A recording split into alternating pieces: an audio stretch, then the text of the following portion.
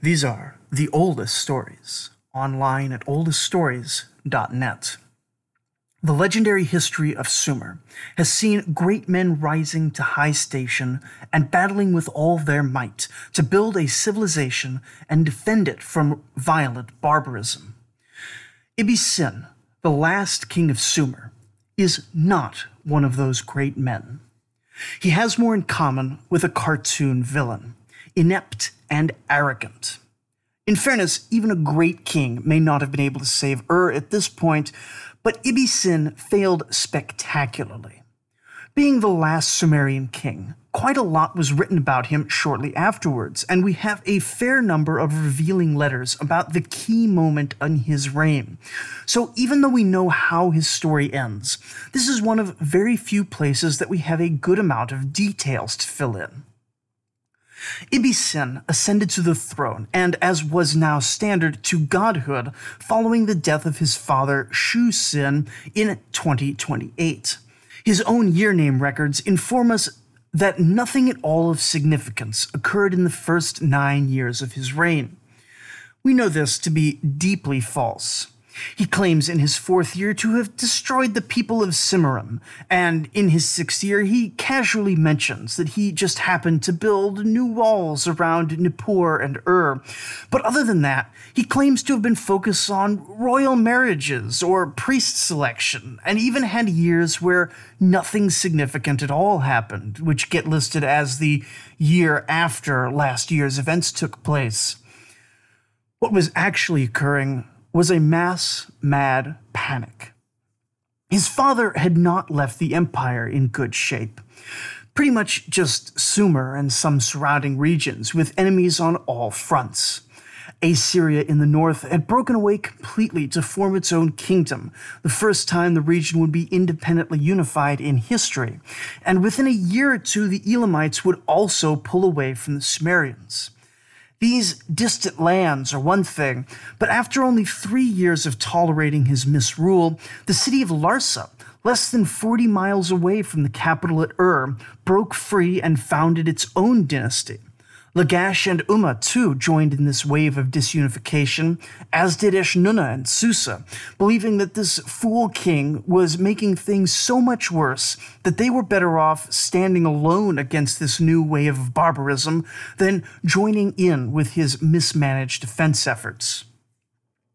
Ibbi-Sin claims only 2 military victories in his first 11 years, which is the critical phase of his reign, one against the barbarians of Cimmerim, as mentioned, and one punitive expedition against the now independent Elamites, though in the latter case there may not have actually been any victory, since he doesn't seem to return home with anything to show for it.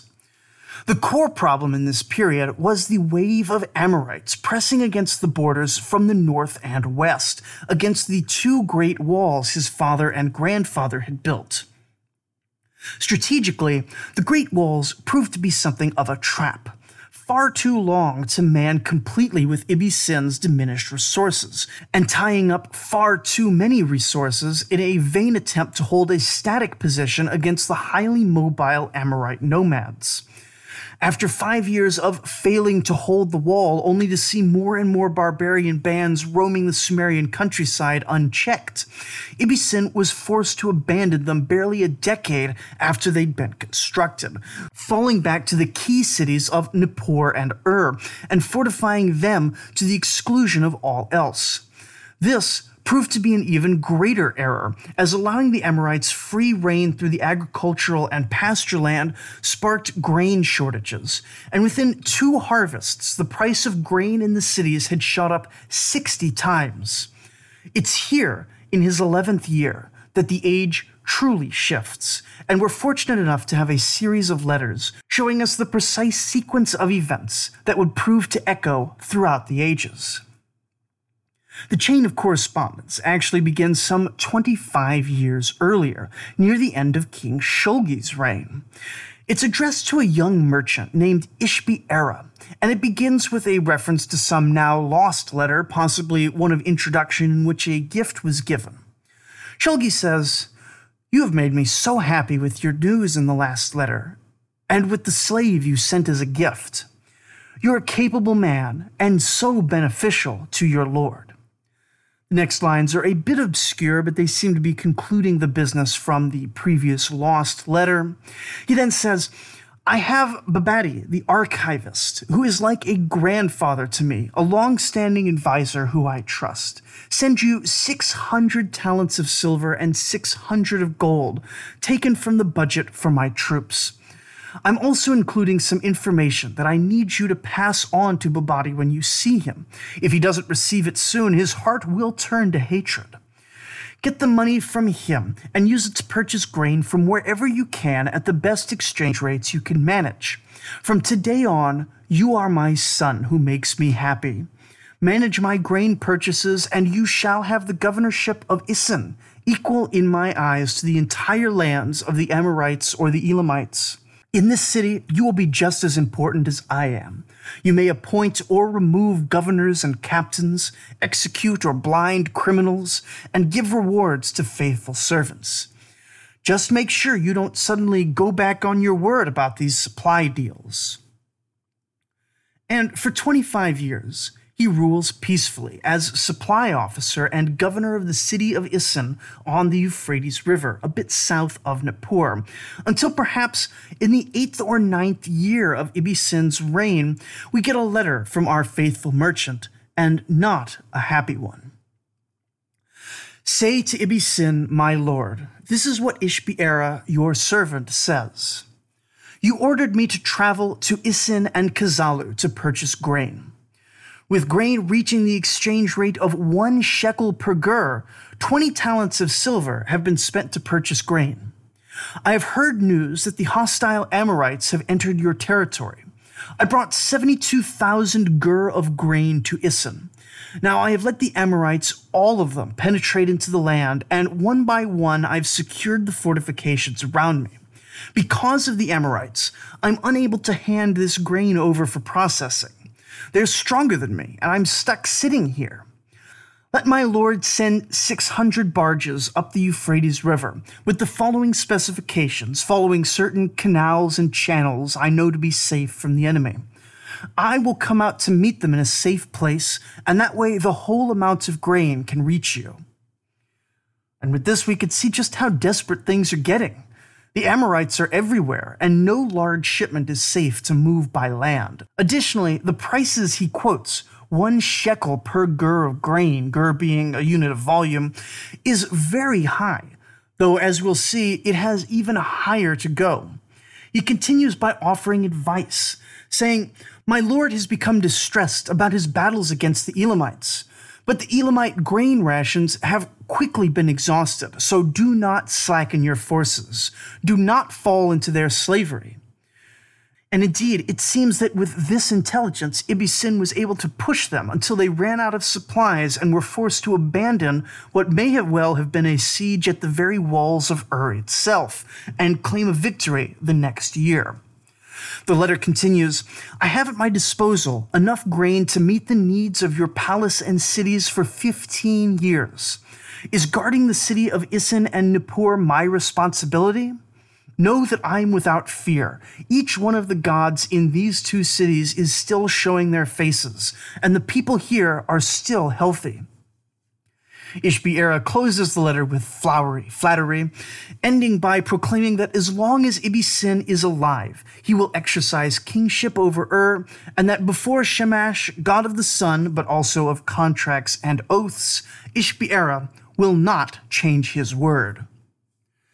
We see that Ishbi-Era has been loyal and competent for years, and in this time of extensive crisis, he's looking for ways to support the empire.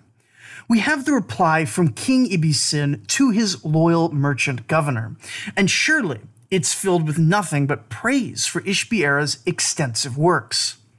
Or at least it would be if Ibisin was not actually a blustering fool.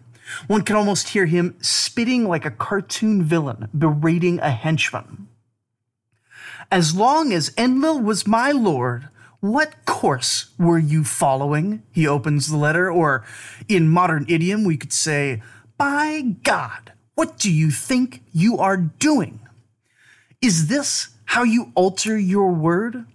Today, Enlil detests me. He detests his son Sin, Sin being the moon god, principal deity of and also the god in Ibisin's name, and is in the process of handing over to the enemy. The central part of the empire is just gone. The enemy has risen up, and all the lands are thrown into disarray. But on the day when Enlil turns again to his son Sin, you and your words will be marked out. You have received 20 talents of silver to purchase grain. And notice for a minute how much poorer Ibisin is than his grandfather, who had been giving 600 talents of gold and 600 talents of silver to do the same job. He continues, you purchase it at the price of 1 shekel per 2 gur, but then you turn around and sell to me at 1 shekel per 1 gur.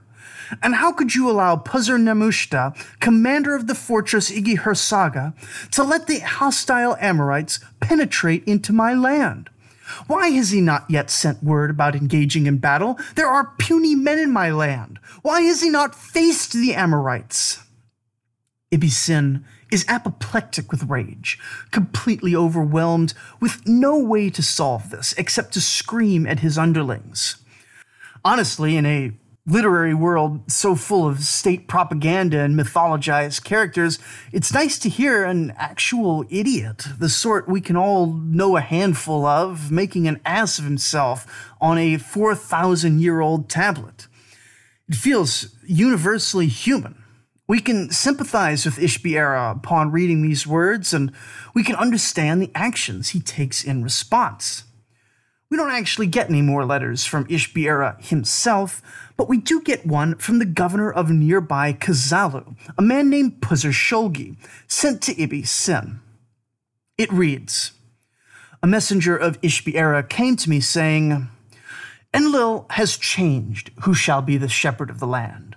Enlil has told me, Ishbi-Erra, to bring before the god Nishina the cities, deities, and troops of the region between the rivers, from Hamzi in the north to the Sea of Magan in the south, and thus make Ishin the storehouse of Enlil, to make it famous, and to have Isin occupy other places as spoils of war.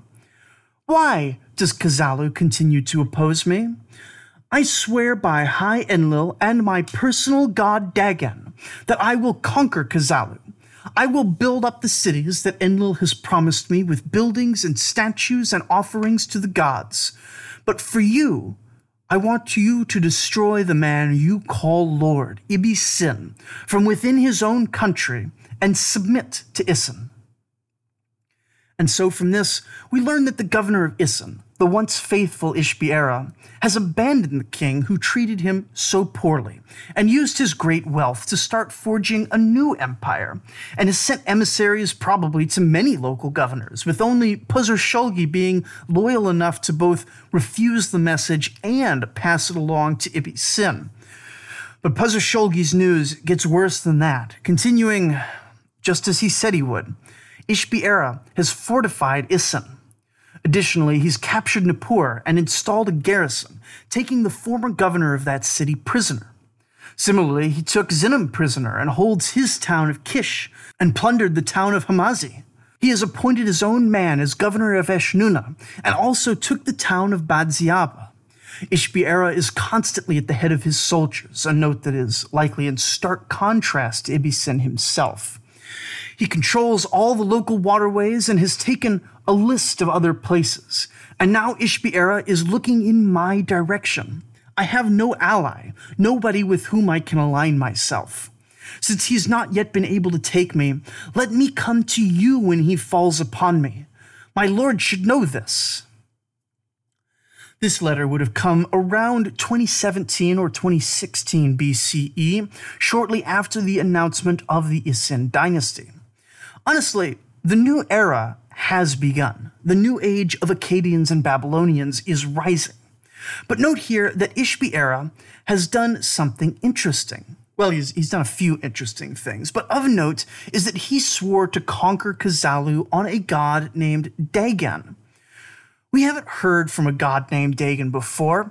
He isn't something borrowed from the Sumerians, but a god of the north, a Semitic innovation. With the shift in cultural gravity northwards, we're going to need to pause and take stock of what this new, later culture is going to look like, which involves meeting these new gods, reading new stories, and recreating the world along Semitic lines. But before we do that, we want to give the clever and industrious Sumerians a good send-off. So let's follow petulant Ibbi-Sin all the way to the bitter end now. Puzur-Shulgi receives a scathing response for his honest letter, with Ibbi-Sin castigating the governor for not having already met the traitor in battle and defeating him. "Why are you sending me somebody saying, 'Ishbi-Era has got his eyes on me, so let me come to you when he falls upon me,' he demands, saying that as governor he should be able to handle this, and indeed should already have handled it. For Ibbi-Sin, it is proof of the god's wrath that he should be afflicted with this betrayal and with inept governors among those who stayed loyal. Do not turn back, and do not come to me.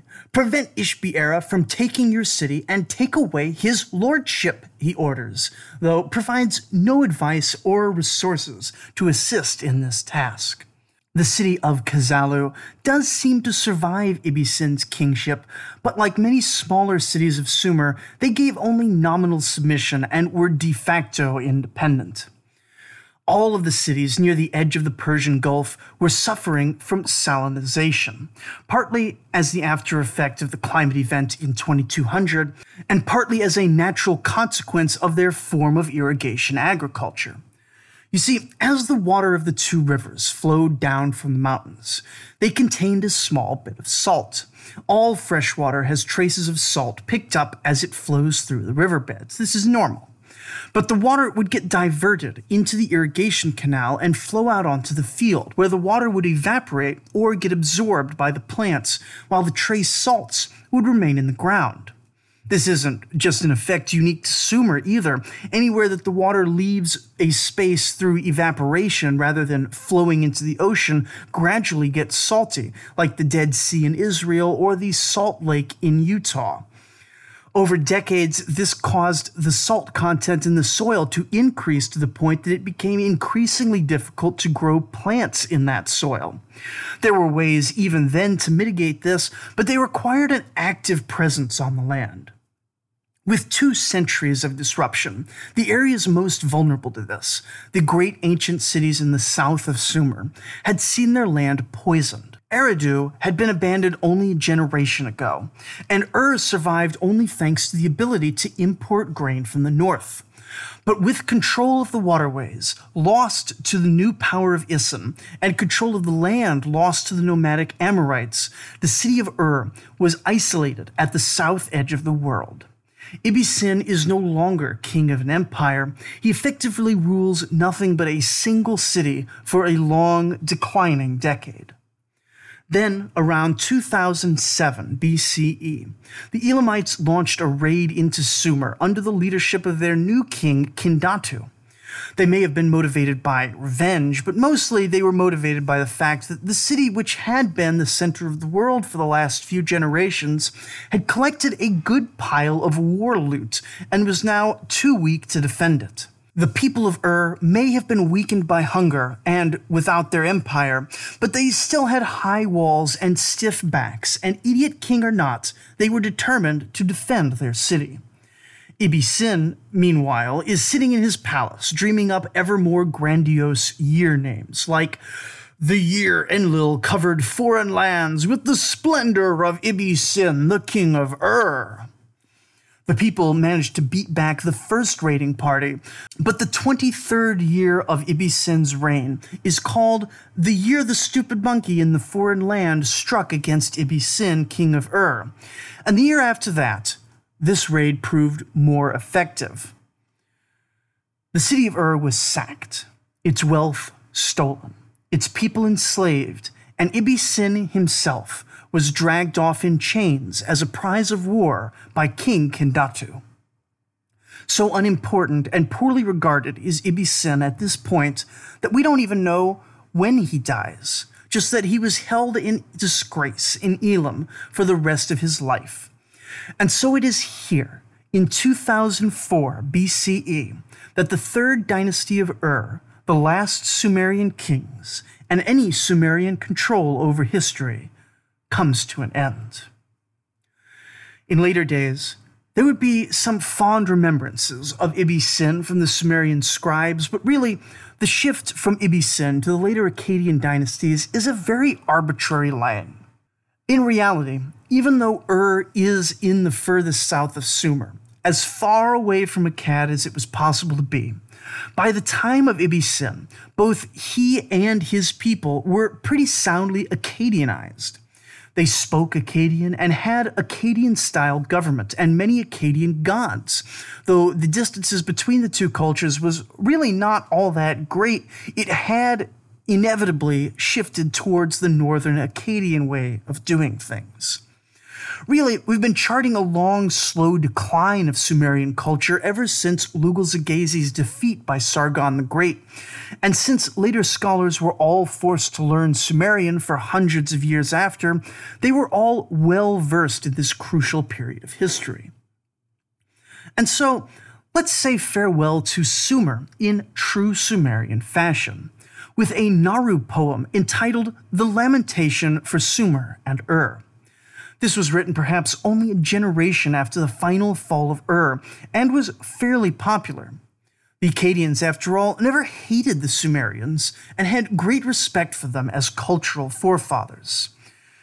But as the poem says, the gods decided that Sumer should end, and so we should lament its passing and move on.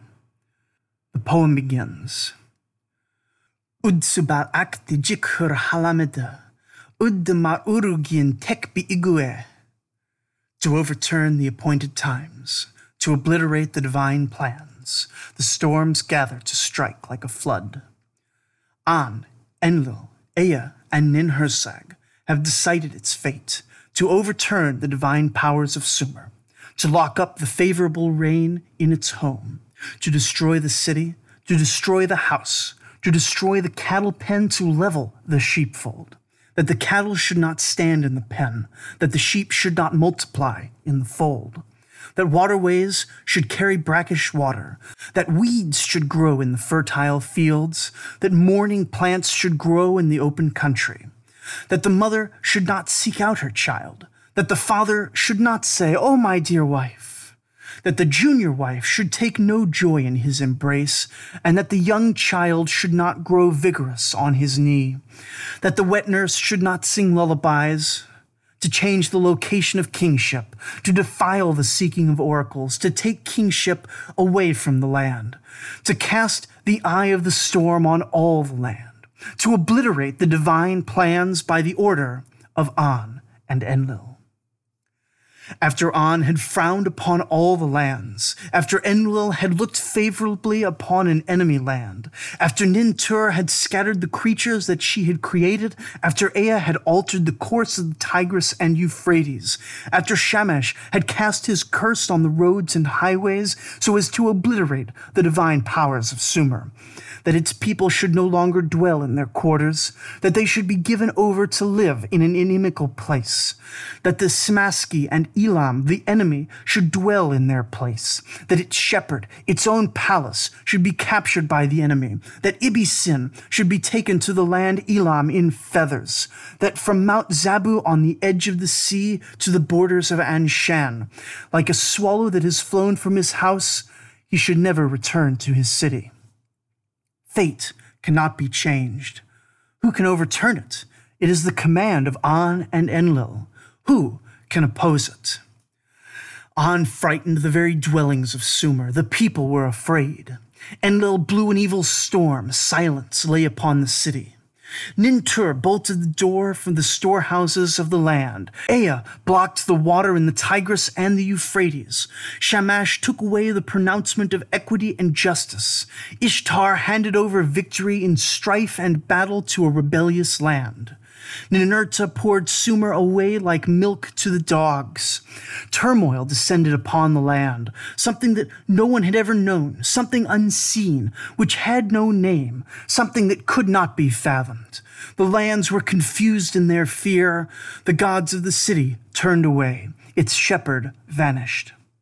The people, in their fear, breathed only with difficulty. The storm immobilized them. The storm did not let them return. There was no return for them. The storm did not retreat. This is what Enlil, the shepherd of the black-headed people, did.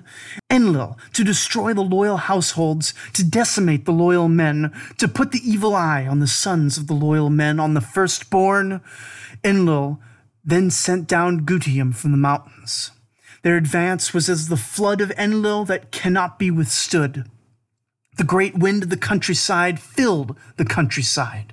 It advanced before them. The extensive countryside was destroyed. No one moved about there. The dark time was roasted by hailstones and flames. The bright time was wiped out by a shadow. In the darkness, noses were heaped up, heads were smashed. The storm was a harrow coming from above. The city was struck by a hoe. On that day, heaven rumbled, the earth trembled. The storm worked without respite. Heaven was darkened. It was covered by a shadow. The mountains roared. Shamash lay down at the horizon, dust passing over the mountains. Nana lay at the zenith. Its people were afraid. The city's god left his dwelling and stood aside. The foreigners in the city even chased away its dead. Large trees were uprooted. The forest growth was ripped out. The orchards were stripped of their fruits. They were cleaned of their offshoots. The crops drowned while it was still on the stalk. The yield of the grain diminished. Kish, built all alone on the high open country, was haunted. Adab, the settlement which stretches out along the river, was deprived of water. The snake of the mountains made his lair there. It became a rebellious land. The Gutians bred there, issued their seed, and Nintur wept bitter tears over her creatures. Alas, the destroyed city, my destroyed house, she cried bitterly. In Zabalam, the sacred Giguna was haunted. Ishtar abandoned Uruk and went off to enemy territory. In the Aeana, the enemy sets eyes upon the sacred Gepar shrine. The sacred Gepar of high priesthood was defiled. Its high priest was snatched and carried off to enemy territory. Alas, the destroyed city, my destroyed house, Ishtar cried bitterly. A violent storm blew over Umma and the Seg Kershaga. Shara took an unfamiliar path away from the Emah, his beloved dwelling. Ninmul cried bitter tears over her destroyed city. "Oh, my city, whose charms can no longer satisfy me," she cried bitterly. Gursu, the city of heroes, was afflicted with a lightning storm. Ninurta took an unfamiliar path away from his temple. Mother Baal wept bitter tears in her Irigug. "Alas, the destroyed city, my destroyed house," she cried bitterly. On that day, the word of Enlil was an attacking storm. Who could fathom it? The word of Enlil was destruction on the right, was destruction on the left. This is what Enlil, the one who determines destinies, did. Enlil brought down the Elamites, the enemy from the highlands. Nansha, the noble daughter, was settled outside the city. Fire approached Ninmarki from the shrine Gu Abba. Large boats were carrying off its silver and lapis lazuli. The later sacred Ninmarki was despondent because of her perished goods. On that day, he decreed a storm blazing like the mouth of a fire. The province of Lagash was handed over to Elam, and then the queen also reached the end of her time. On that day, the storm forced people to live in darkness. In order to destroy Kuara, it forced people to live in darkness. Ninahama, in her fear, wept bitter tears. "Alas, the destroyed city, my destroyed house," she cried bitterly. Asolui put his robes on with haste, and Lugalbanda took an unfamiliar path away from his beloved dwelling. "Alas, the destroyed city, my destroyed house," Nimsam cried bitterly. Eridu, floating on great waters, was deprived of drinking water. In its outer environs, which had turned into haunted plains, the loyal man in a place of treachery. Sin went up to his father Enlil. "O father, why have you turned away from my city which was built for you? Your food offerings can no longer be brought to Enlil in Nippur. The priests of countryside and city have been carried off by phantoms. Like a city raked by a hoe, is a ruin mound. O Enlil, gaze upon your city, an empty wasteland. The dogs of no longer sniff at the base of the city walls. The man who used to drill large wells scratches the ground in the marketplace. Enlil, return to your embrace, my which is all alone. May you bring forth offspring in May you multiply its people. May you restore the divine powers of Sumer, which you have forgotten." Enlil then answered his son Sin. "There is lamentation in the haunted city. Reeds of mourning grow there. My son, why do you concern yourself with crying? The judgment uttered by the assembly cannot be reversed. The word of An and Enlil knows no overturning. Was indeed given kingship, but it was not given an eternal reign. From time immemorial, since the land was founded until people multiplied, who has ever seen a reign of kingship that would take precedence forever? The reign of its kingship has been long indeed, but it had to exhaust itself. O my son, do not exert yourself in vain. Abandon your city." There are a few more things to discuss about the later legacy of Sumer before we move on. So next week, we will have a return of storytelling as we look again at more of the wisdom literature and proverbs that inform the character of the Sumerians and get adopted as foundational parts of later Akkadian culture. So join me next week as we debate aspects of creation and divinity, and read a few of the many, many proverbs that the Sumerians loved to coin and collect. Thank you for listening.